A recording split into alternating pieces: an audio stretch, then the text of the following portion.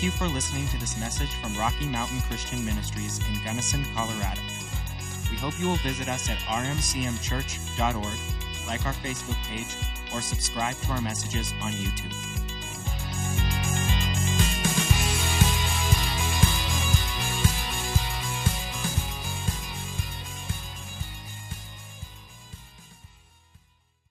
All right, well, guess where you can open your Bibles? Over to John chapter 8, okay? We're still going to start there.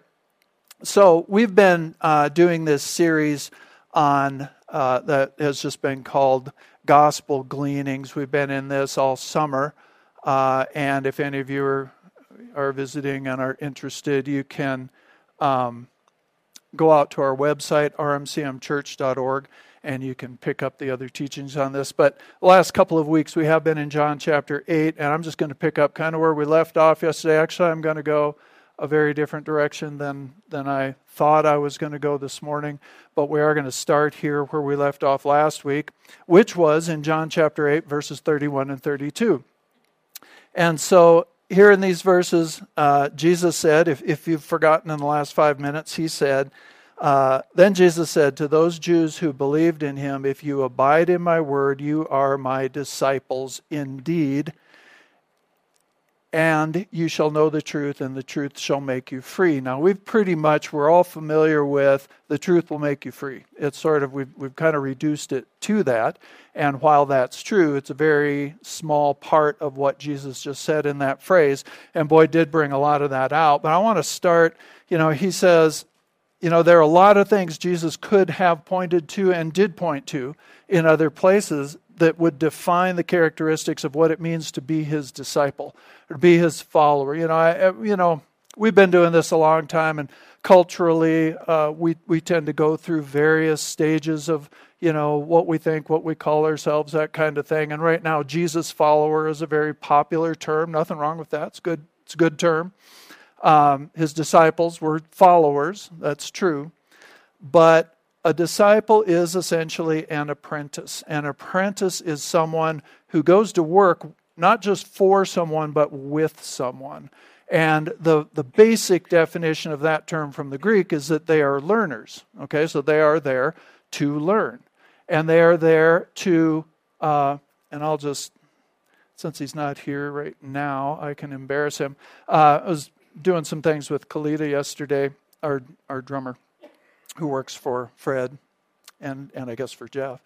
But anyway, he is a guy, the experience I've had with him is he wants to learn. He's just always, whether we're talking about spiritual things, whether we're talking about, we were going out to cut wood yesterday, so we were talking about trees and chainsaws and all that kind of stuff. He just absorbs what you're saying to him, and he retains it, and he wants to put it to work. And that's the essence of a disciple. It is a person who is there to be apprenticed. So they're there not just to work with somebody, they're there to become like that person and to carry on that person's work. They're there to absorb not just knowledge, but that person's ways, their skills, their techniques. That's the idea of what we have here as a disciple. And it's just interesting to me that in this case, we all know that Jesus said people would know we were his disciples by our love for one another. And he used the term agape there, which is the God kind of love. It is a servant-hearted love. It is a love that is not based on what that person can do for you, how beautiful they are, any of that kind of stuff. It is a love that is it is given. It comes out of the giver. It is something that the giver values that other person. The lover values that other person so much that they choose to love that person no matter what that person does or doesn't do, what they can contribute to that. It's a different kind of love, and that's how God's love works. And so Jesus said in one place that they'll know, the world will know you are my disciples because you will have that kind of love working through you. And just to get a little farther off track, that says over in the book of Romans that love of God has been shed abroad in our hearts. It's been poured into our hearts by the Holy Spirit. So that kind of love actually resides in us. It's not just a human love. It is the God kind of love. And it is something that we can move in really by faith toward God, because he said it's been deposited in our hearts. And so as we choose to recognize that and put faith in that, we can love people beyond our own natural abilities. And whether whoever that is, I mean, that's the only way to love your enemies, for sure. It's the only way to love some of your friends, honestly. It's, if we're all going to be honest about it, to love other people, if you're going to love other people long term and you're going to walk with other people long term, you're going to have some challenges in human relationships, some big, some small, but God has provided something of himself so that we can love people in an amazing way. So we know Jesus said that. He could have talked about, he said that when he, let me back up just for a second. All of these verses we're looking at, really all of the Gospels, that's a unique period in God's history on the earth. It is a period where we're moving from the old covenant to the new covenant. And we're moving from a period of, and this is kind of what we've been focusing on the last couple of weeks, a period of law, living under law, to living under grace and fulfilling the law and the prophets and the principles through the empowering grace of God. So Jesus is coming into a culture that is established and built in the Old Testament law. And he is presenting new ideas, because we are just about, when the Holy Spirit's poured out after his resurrection, Jesus' resurrection, and on the day of Pentecost, we find in Acts chapter 1 and chapter 2, when the Holy Spirit is poured out, we move into a whole new time, the new covenant. We move into this time that nobody ever experienced since the garden, of God being able to indwell them, to be present with them in the way that he is with us. So Jesus is speaking these things, and he, during that time when he got ready to send his disciples out, that was one thing he pointed to, is that, wait here in Jerusalem, because the Holy Spirit's going to be poured out. You're going to be baptized in the Spirit, and you're going to be empowered to go out and be my witnesses. You're not just going to have to go out there and think up some kind of schedule and figure out how to be a witness. You're going to be empowered from the inside by the Holy Spirit to be my witnesses. So he could have said that about disciples, that here's a characteristic, and that would be true. But in these verses, he points to this, that it's abiding in the Word. It's abiding in the Word that is a primary characteristic of being a disciple of Jesus Christ. And so we've all probably got different layers and levels of our, and I'll use this term, relationship with the Word of God. Jesus is the living Word of God. Jesus, but the Word of God and Jesus, I don't mind saying this, the Bible is Jesus in written form. It is the Word of God in written form. We know the Word of God personally, Jesus. We have a relationship with him. And he says here, abiding in the Word, and this is a continuous theme in his teaching. He talks over in John chapter 15 about the whole vine and branches relationship. It's an organic, living type relationship that he's talking about. And that word abide, we got into this last week, it means to make that, whatever that is, your primary dwelling. He's saying make the Word of God your primary dwelling. And we can all think about, you're here this morning, I have to assume you love the Lord, you love the Word. That's awesome. Where do we live? I think every one of us can look at that, not for any condemnation, but just to, I know that we can grow in this idea for the rest of our life, that the Word of God, His ways, His principles, what the Spirit of God speaks into us personally, all of those things, Scripture, that's where we want to live. Jesus in one place talked about building our lives on hearing and doing the Word of God, right? Building our lives. And he said, that life, storms are going to come, things are going to happen, but that life will stand because the foundation of it is the Word of God. And that's what he's talking about here. He's really talking about living in an immersion, in a conversation with the Lord. And that doesn't mean, we go off on a mountaintop and isolate ourselves from everybody. That's not even what he instructed us to do. You might do that for a short time. He did. But then, no, whatever you do in your business, in your family life, whatever you do, that is a ministry for you. And it is a place where you impact and touch other people. And when we are abiding in his word, then the life of that word just organically flows through us, changes us, and flows out from us to other people and has the capacity to go into their life as seed and to change them. And that's what he's talking. He says that's a primary characteristic of being a disciple. And this particular word for word, where it says, abide in my word, it's the word logos, which is the whole counsel of God. So it's not even just our favorite scripture. It's not living out of a little, I don't even know if they still have these. It's probably online. They used to have little promise boxes where every day you'd pull out a little card and you'd read your promise. And that there's nothing wrong with that. I have a calendar in my office that's several years old, but, because there is still, every year there is a July 23rd, so you can still flip to it. It doesn't matter if it's the same day of the week.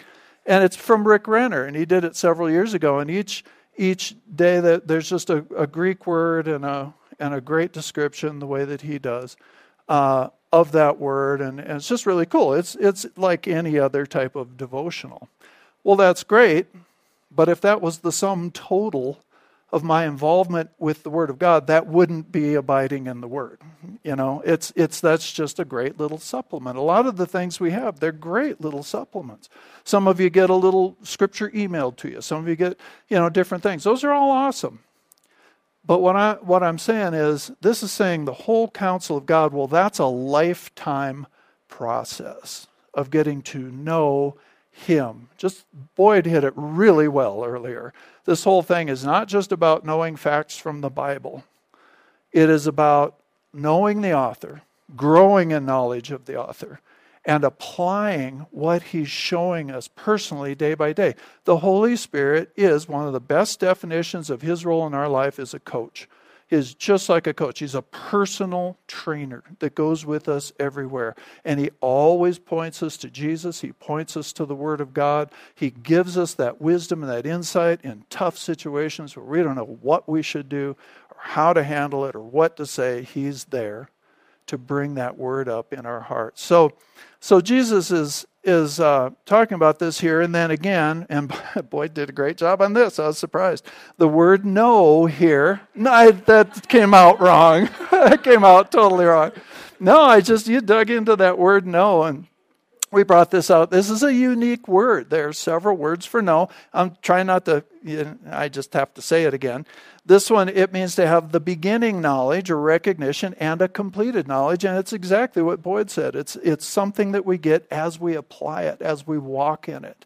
And so Jesus said all of that, and he said that as you live in that environment, abiding in my word, gaining this constant dynamic knowledge of him and of his word, that is going to produce freedom in your life, okay?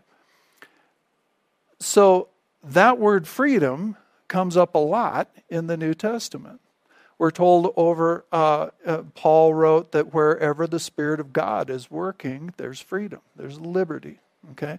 Jesus said knowing the truth will make you free. There are a lot of, there's the whole book of Galatians is about living in freedom. So I want to give you some definitions of that word because it's really interesting. And then with the time left, we're going to jump out of here and go over and look at some things in the book of Galatians. But everybody doing okay so far? 3 of you. Awesome. That's all I need, man. Okay, so this word freedom. All right, I'm going to read you a couple of different people's. This is from Zodites, Greek guy named Zodites that has written some really good dictionaries of New Testament Greek. he says that freedom that Jesus is talking about is a signal blessing of the economy of grace. Okay, so we're living in an economy of grace in the New Testament. The underlying functional element in the New Testament life is grace, which is not only, it is the unmerited favor of God, and it is divine power to enable us to do what we could never do on our own. Okay, that's the definition of it. So that's the economy of heaven. It's the economy in which we live. And he says this is a signal blessing. In other words, it's one of the first things we run into, freedom, that signals that grace is active. Freedom, okay?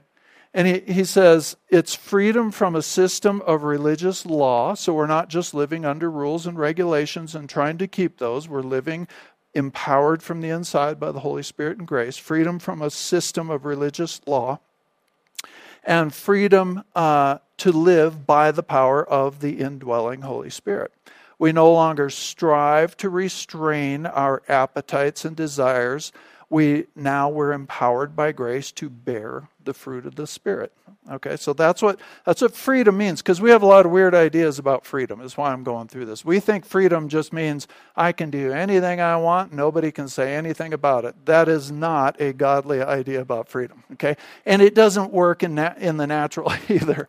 It doesn't work for us all just to be totally independent. That's called anarchy in the earth, but we kind of like the feel of it, and it's just not what God's talking about. So then W.E. Vine's dictionary says that the structure of this sentence emphasizes that setting us free was done one time, but it has an eternal effect. Okay, and this is just one of those, English does not have this tense when it's talking about things. Greek does. It's one of the wonderful things about the Greek language. It was done once. This setting free was done when Jesus went to the cross. It was done when he paid for our sin. It was done one time. He doesn't have to come back and set us free, set us free, set us free, set us free. That freedom is effective and powerful forever.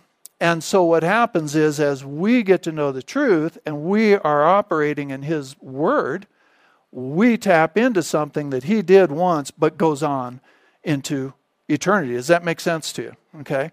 So that's the idea here. Now I think this is really interesting.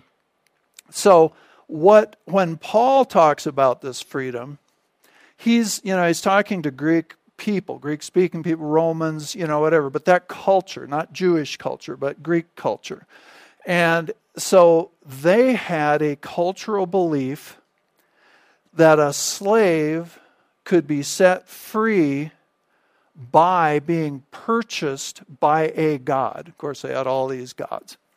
So if a master had a slave and wanted to have them set free, what they did is they went together to whichever god's temple, and the slave had no way to pay for his own freedom. He didn't have anything, so he had no way to pay.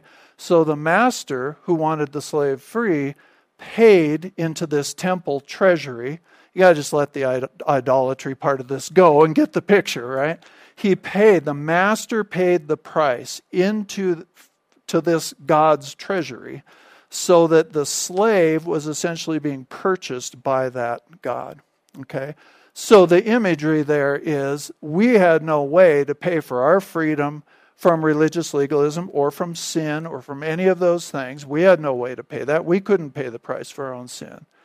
So Jesus stepped in, and Jesus paid the price. And so we exist now. Oh, and in that cultural setting, that person could never be enslaved again because they belong to this God.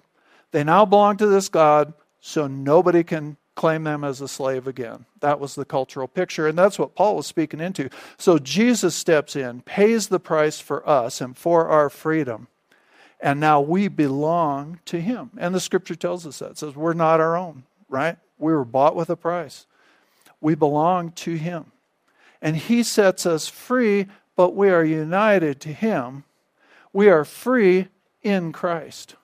We are free in Him, right? And so that's when Paul talks about this word, which we're going to look at in just a minute here, hopefully.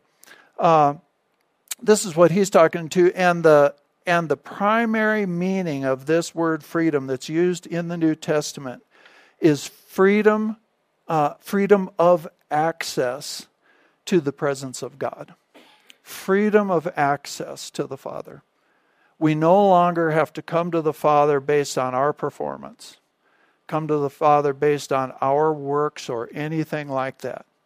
We don't have to make up for our sins. Jesus already did that. So we have absolutely free access. That's the primary meaning of the word freedom in the New Testament. Freedom of access to God. What a wonderful, wonderful thing. Think of all the millions and millions of human beings that have never known that, didn't live at a time when they could be called the children of God, when they could be His children and come to the throne of grace in time of need at any time, openly and freely.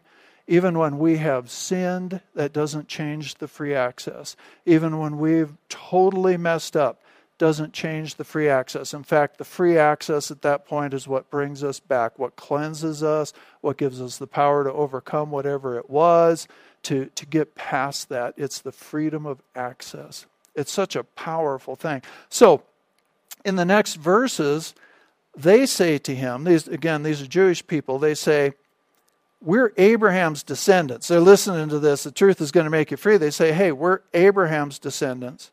We have never been slaves of anyone. They're living under Roman occupation, which didn't technically make them slaves either, but I don't know. It goes crossways in my brain. We have never been slaves to anyone. How can you say that we will be set free? Jesus replied, I tell you the truth. Everyone who sins is a slave to sin. Now, a slave has no permanent place in the family, but a son belongs to it forever. So if the son sets you free, you will be free indeed. All right, we have been set free by the Son. All right, we are members of the family. A slave doesn't have a permanent, that was the point of what he did, was to give us a permanent place in the family of God. And he makes this statement, he says, everyone who sins is a slave to sin. All of us, born again, filled with the Holy Spirit, we still sin from time to time. And we touched on this last week a bit. I'll just mention it. John in his epistles, he makes it really clear that there's believers sin, but we have, because we have free access, because we have freedom, because we have open access to God, we have this opportunity to repent of sin. We have this opportunity to go, and it says that Jesus acts as our counselor, meaning a lawyer. He is our advocate in that situation. When we go, He's not standing there opposed to us when we sin. The difference is we as believers need to acknowledge sin, and we need to meet sin in ourselves or in others, but in ourselves. That's what we're on here. We need to meet sin with repentance, not with justification, or I think that's just a silly old idea, whatever. We need to, if we're meeting sin with those kinds of things, well, I'm just not going to do that. That is a problem. John says, and very strong language that we hardly ever talk about these days, is that if you're basically, and I'm paraphrasing, but he says, if you're a believer and you are comfortable in a lifestyle of sin, I'm not sure you're a believer. That's what he says. Oh, you can't question that. Well, John did, okay? In his writings, he did. He said, if we're comfortable with it, either our hearts have just gotten so hard that now we're comfortable with something we shouldn't be comfortable with, or we never were saved in the first place. And that's a possibility. So get saved today. He's not saying you can't be saved. He's saying you need to question some things if you're just comfortable with the sin lifestyle. So instead, we need to meet sin every time we find it, every time the Holy Spirit convicts us and reveals it to us. We just need to meet it with repentance and keep moving in that, and eventually you will overcome that whole tendency, whatever it is in your life. I will overcome that tendency. I don't have to live in that for the rest of my life. Okay, does that make sense to you? Okay, let's go over to Galatians chapter 3. We're not going to have a lot of time for this. I'm going to do the best I can with it. I didn't know we were doing this until this morning. I have, although I was in these scriptures during the week, I just didn't get the peanut till I was writing in this morning, and I really felt like the Lord was saying, no, this is where I want you to go at this point. So Galatians, the whole book of Galatians is a book written to churches in a region, Galatia, number of churches in that region, where Paul had gone in, he and his team, people had gotten saved, they'd gotten filled with the Holy Spirit, churches had been established, leadership had been raised up. They moved on, as apostles do, to another place, kept.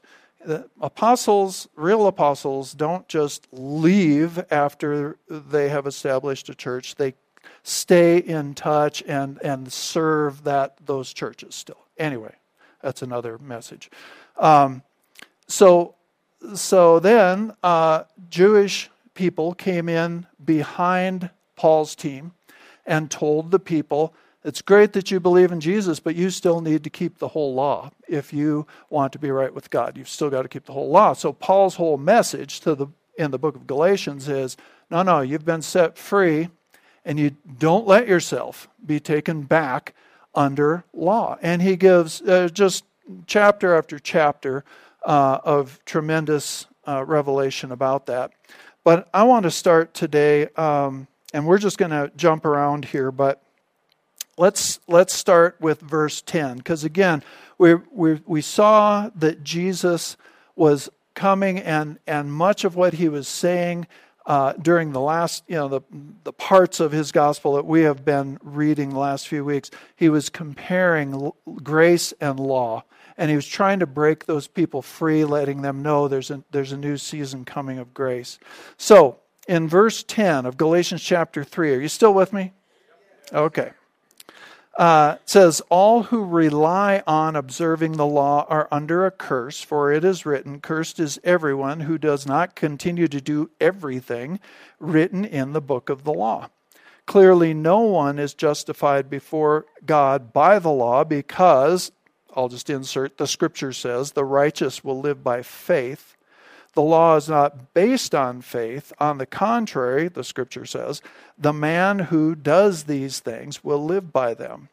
Okay, so let's read the next couple verses. So Christ redeemed us, bought us out from the curse of the law by becoming a curse for us. For it is written, cursed is everyone who hangs on a tree. He redeemed us in order that the blessing given to Abraham might come to the Gentiles through Christ Jesus, so that by faith we might receive the promise of the Spirit. Okay, that's about 3 weeks worth of teaching, but let's just break it down a little bit. So back when we were reading in John chapter 8, they came and they said, what are you talking about setting us free? We're descendants of Abraham. So their thought was, because we are natural descendants of Abraham, we're good with God. We've never been slaves to anybody. What are you talking about setting us free? Paul goes back here and he starts talking about that the covenant that was made with Abraham, all right, was made with that one person based on the fact that person is way before the law, hundreds of years before the law was given through Moses. God made a covenant with Abraham, and he told Abraham, all nations will be blessed through you, through your seed, through a descendant of yours, all nations are going to be blessed. It's talking about Jesus Christ. All right, the law wasn't introduced for 430 years, and Paul's going to get to that in just a second. So essentially, a covenant is a contract.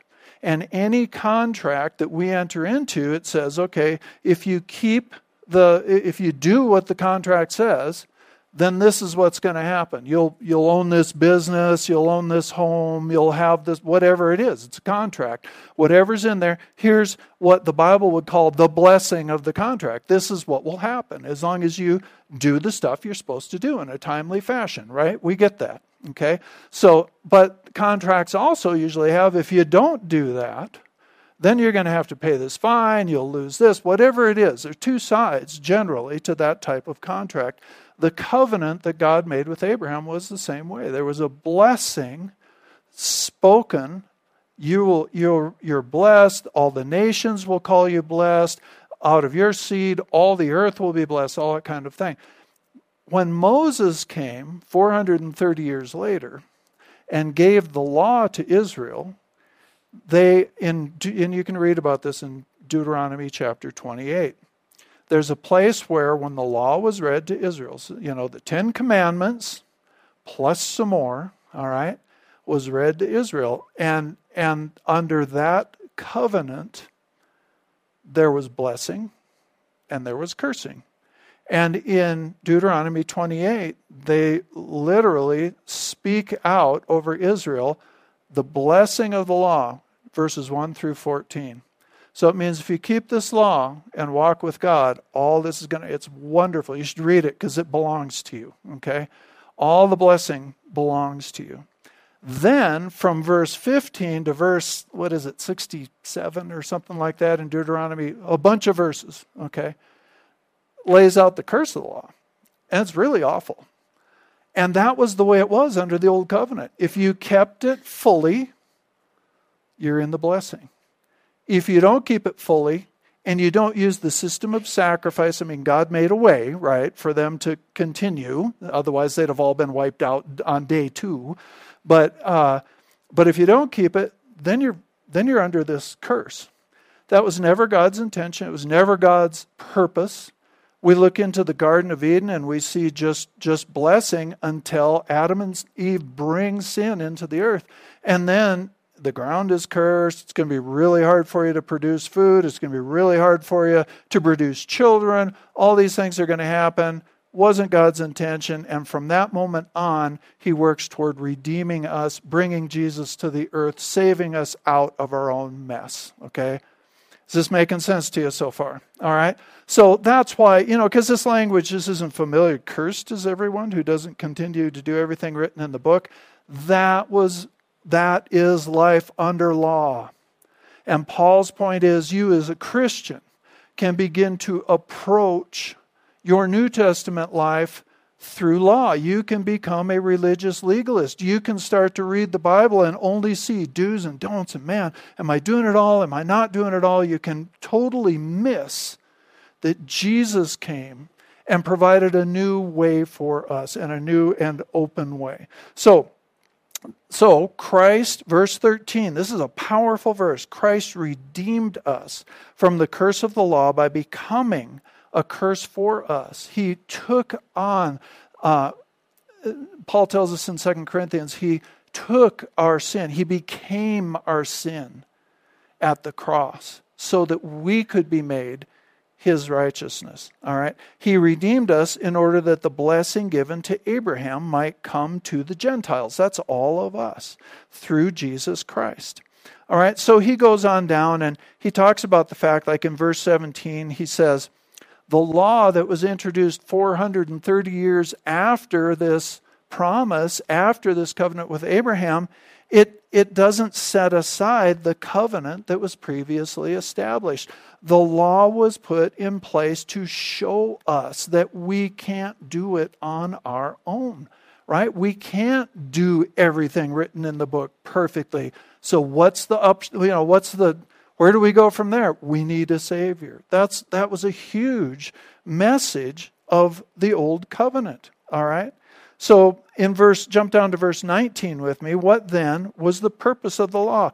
It was added because of transgressions, or added because of sin, until the seed to whom the promise referred had come.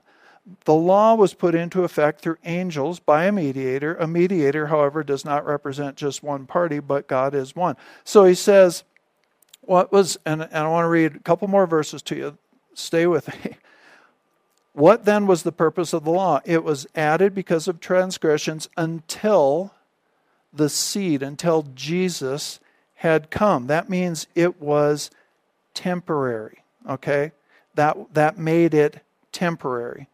In fact, the Passion Translation here says, why then was the law given at all? It was given alongside the promise to show people their sins, but the law was designed to last only until the coming of the seed, the child who was promised. Okay, so jump down with me one more time to verse 23. There's more I'd like to get into, but we just need to go here. Verse 23. Okay, the verses before talk about the fact that the covenant with Abraham was given as a promise. Right? That's really important. It was given as a promise. What does that mean? When somebody makes a promise to you, I will be there at a certain time, I will take care of that, I will do whatever. Somebody makes a promise to you, who is responsible for keeping the promise? The promiser, right? Not much you can do about it. They promised. Either they're going to keep their promise or they're not. All right? So that means that when someone makes a promise to you, if you're going to believe that's going to happen, that's what you have to do. You have to put faith in the person who made the promise. All right? So the covenant with Abraham was just like that. It was a promise, and Abraham exercised faith to believe because he was 100 years old. And so was his wife, almost. And God's saying, you're going to have a child.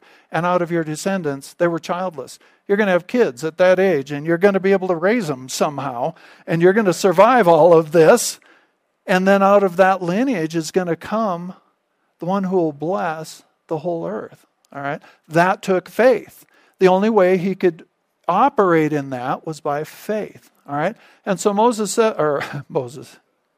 I'm fine. Paul tells us here that that covenant was made by promise, and it has to be lived in by faith. Whereas the law was about the one who does everything, one who does it perfectly, he'll be blessed. If not, you're under the curse. Okay? Totally different realities, right? You can see that. So when down here in verse 23, Paul says, before this faith came, in other words, before Jesus went to the cross and we could all move into this new covenant, it is a covenant based on the Abrahamic covenant. It is a covenant of promise. It is a covenant that we enter by faith in Jesus Christ. It is all about putting faith in Him. It is never about us doing good works to be blessed by God, doing good works, just trying our hardest to be better people so God will like us more, be more pleased with us, accept us more. That's not New Covenant stuff. New Covenant stuff is, yes, I'm growing as I put my faith in Him. I abide in His Word. I spend time immersed in His Spirit because there's liberty there. I get more and more free from sin and free from law, and I walk with Him. I spend this time in Him. It is my life to be in Him, and through that, my faith is what He did on that cross is what gets me in. That and that alone. Yes, I should be growing. My behavior should be changing. I should be producing different fruit, but the only way it's going to happen is by putting faith in Him and living in Him and tapping into Him day after day. Does that make sense to you? All right. So Paul says, before this faith came, we were held prisoners by the law. We were held prisoners by the law. This is the NIV. Reads a little different in some of your. Locked up until faith should be revealed. What does that mean? The actual meaning of what's read there is that the law kept us in protective custody. So here's the law, and let's just think about the 10 Commandments because that's much easier for us to relate to. 10 Commandments. What do? They reveal God's nature, number one. Why shouldn't I murder? Because God's not a murderer. Okay? Why shouldn't I lie? God's not a liar. All right? Why shouldn't I commit adultery? Because God is faithful. Okay? And so they reveal who He is. They reveal what His nature is like and give us instruction on what we should do. Okay? It is law. Okay? It is commandment. But those commandments were given in order, they kept us in protective custody. They kept us from just wiping ourselves out through sin on the earth until Jesus could come and redeem us and bring us into this whole new way of relating to God. So one of the functions of the law was protective custody. It was there to keep us safe. So when we think about that, when we read the Old Testament, we read those laws, we should always read the Old Testament through a New Testament perspective. We should read it through knowing that we are redeemed, knowing who Jesus is, knowing how he has revealed who the Father is. We read those laws and we see, man, that keeps my life safe. Holy Spirit, build that into me because that keeps my life safe. Does that make sense? So it was given, and it says here in verse 24, so the law was, NIV says, put in charge to lead us to Christ, that we might be justified by faith. Okay? The law was put in charge. The literal Greek there speaks of, there used to be a household servant that was in charge of getting the children to school and making sure they got where they were supposed to be, when they were supposed to be there, that they got there safely, that they had what they needed, and that was his job. He would get the kids to school. How many of you ever messed around on the way to school? Okay, the kids back then apparently did too. So there was this servant in the house. Well, that's the word that's used here as far as put in charge.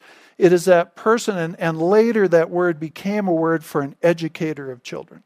So as one of the aspects of the Old Covenant law was that it was to get us to Christ safely. It was to get us there. It wasn't the stopping point. It wasn't God's best. We're told that our covenant is a better covenant with better promises. Specifically, the Bible says that about itself. All right? This is all a progression. But that law was there. One of the reasons for the law was to get us where we needed to be. The Amplified Bible there says the law was our guardian, our guide to Christ, to lead us until Christ came. Okay? One more. Can you take just a couple more verses? We'll be done. It doesn't matter. Everybody that comes here knows it doesn't matter, but I like to say that kind of thing to make you feel better. So verse 26, it says, now you are all sons of God through faith in Jesus Christ.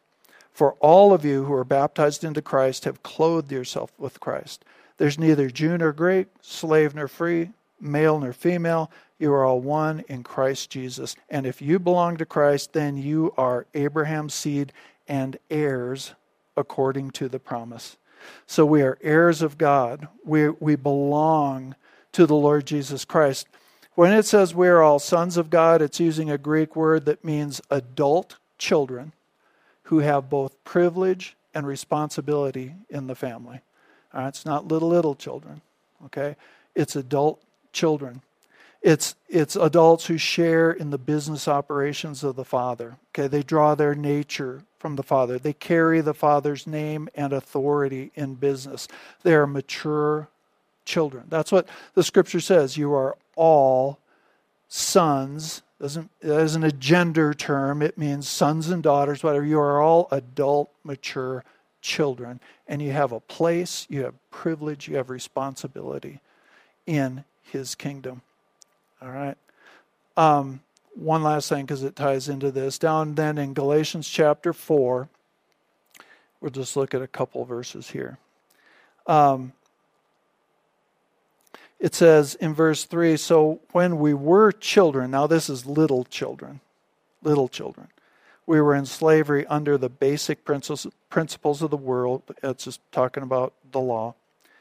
But when the time had fully come, God sent His Son, born of a woman, born under law, to redeem those under law, that we might receive the full rights of sons. Okay, and you can go on and read the rest of that. But what it's saying there is the law, it was like we were little kids, and so there was a lot of supervision around us before Christ came. And that's what the law was there to do. Again, it was there to protect, it was there to lead, it was there to do all of those things. But it's just like if you have children growing up in your house and you're training them and you're bringing them up to a point where they can take on more and more responsibility and become those mature adult children that can function with you in the family, function with you maybe in business, that kind of thing. Well, there's a period where they need a lot of supervision and correction and all of that.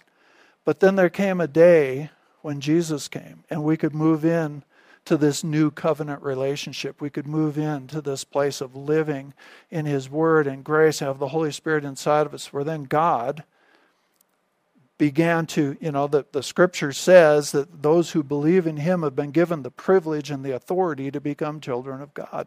Now the Lord views you that way. He views you as an adult child in His house. And we are co-heirs. The Bible says this in a couple other places. We are joint heirs with Jesus Christ. And it says there that in Galatians 4, it says that, at one point you were heirs, but when a little child is an heir, they're really no different than a slave. We don't have slaves, I understand, but if you look at this, they're no different. They aren't operating in the Father's business yet. Right? They're just children in the household, and yet there's this potential set over them that someday they're going to own the whole place. All right? Well, that's how we humanity, when we were under the law, it was coming. The promise was always coming. Well, now we get to live in the promise. We live in a day when we are children of God. What does that mean? That means when you go to work tomorrow, when you go out and interact with your family, whatever it is that you're doing, there's a place. There's a place that you hold in the body of Christ and in God's operation in this earth right now of expanding His kingdom and bringing other people to the Lord that nobody else holds. And you are called to it, you are anointed for it, and there is a maturity in you. So many of us, we feel like, I don't know how to talk to my neighbors, I don't know how to do this, but the Holy Spirit in you does. And I just want you to know today, you have this place. We don't live under religious law. Grace calls us to a higher level of living. Grace actually calls us to greater holiness because it empowers us on the inside. And Jesus has entrusted the spreading of His gospel to us in this earth. And that's not oh no, that's a terrible response. No, it's not. It's a wonderful participation. He will not set you out there by yourself. He sent the Holy Spirit to direct us and encourage us and walk with us and coach us every step of the way. What He's looking for in us is willingness. Just willingness and faithfulness. Does that make sense? Let's stand up and pray this morning. This is really unusual, but I did keep you over past 11 o'clock. That hasn't happened since last week. Father, Lord God,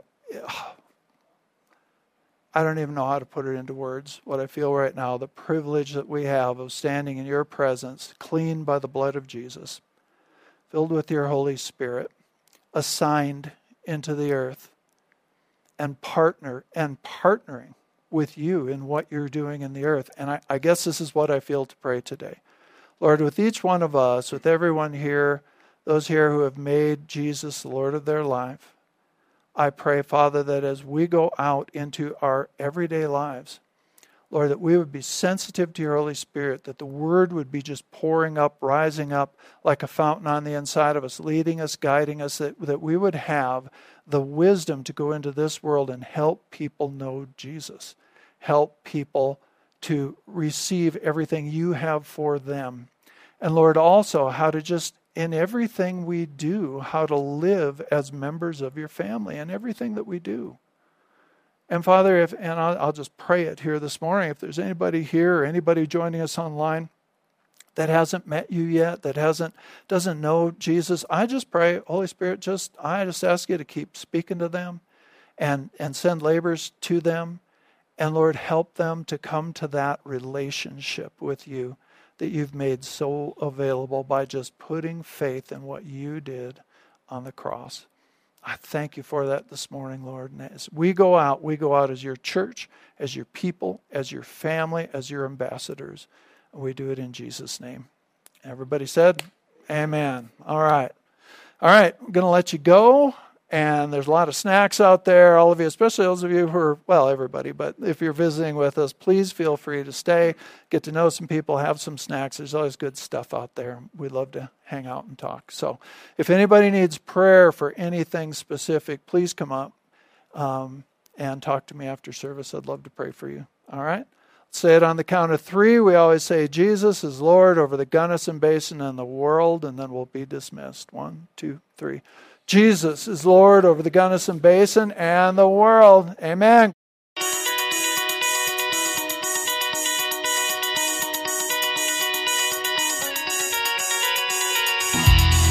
You are listening to a podcast from Rocky Mountain Christian Ministries. For more information about our church, please visit us at rmcmchurch.org.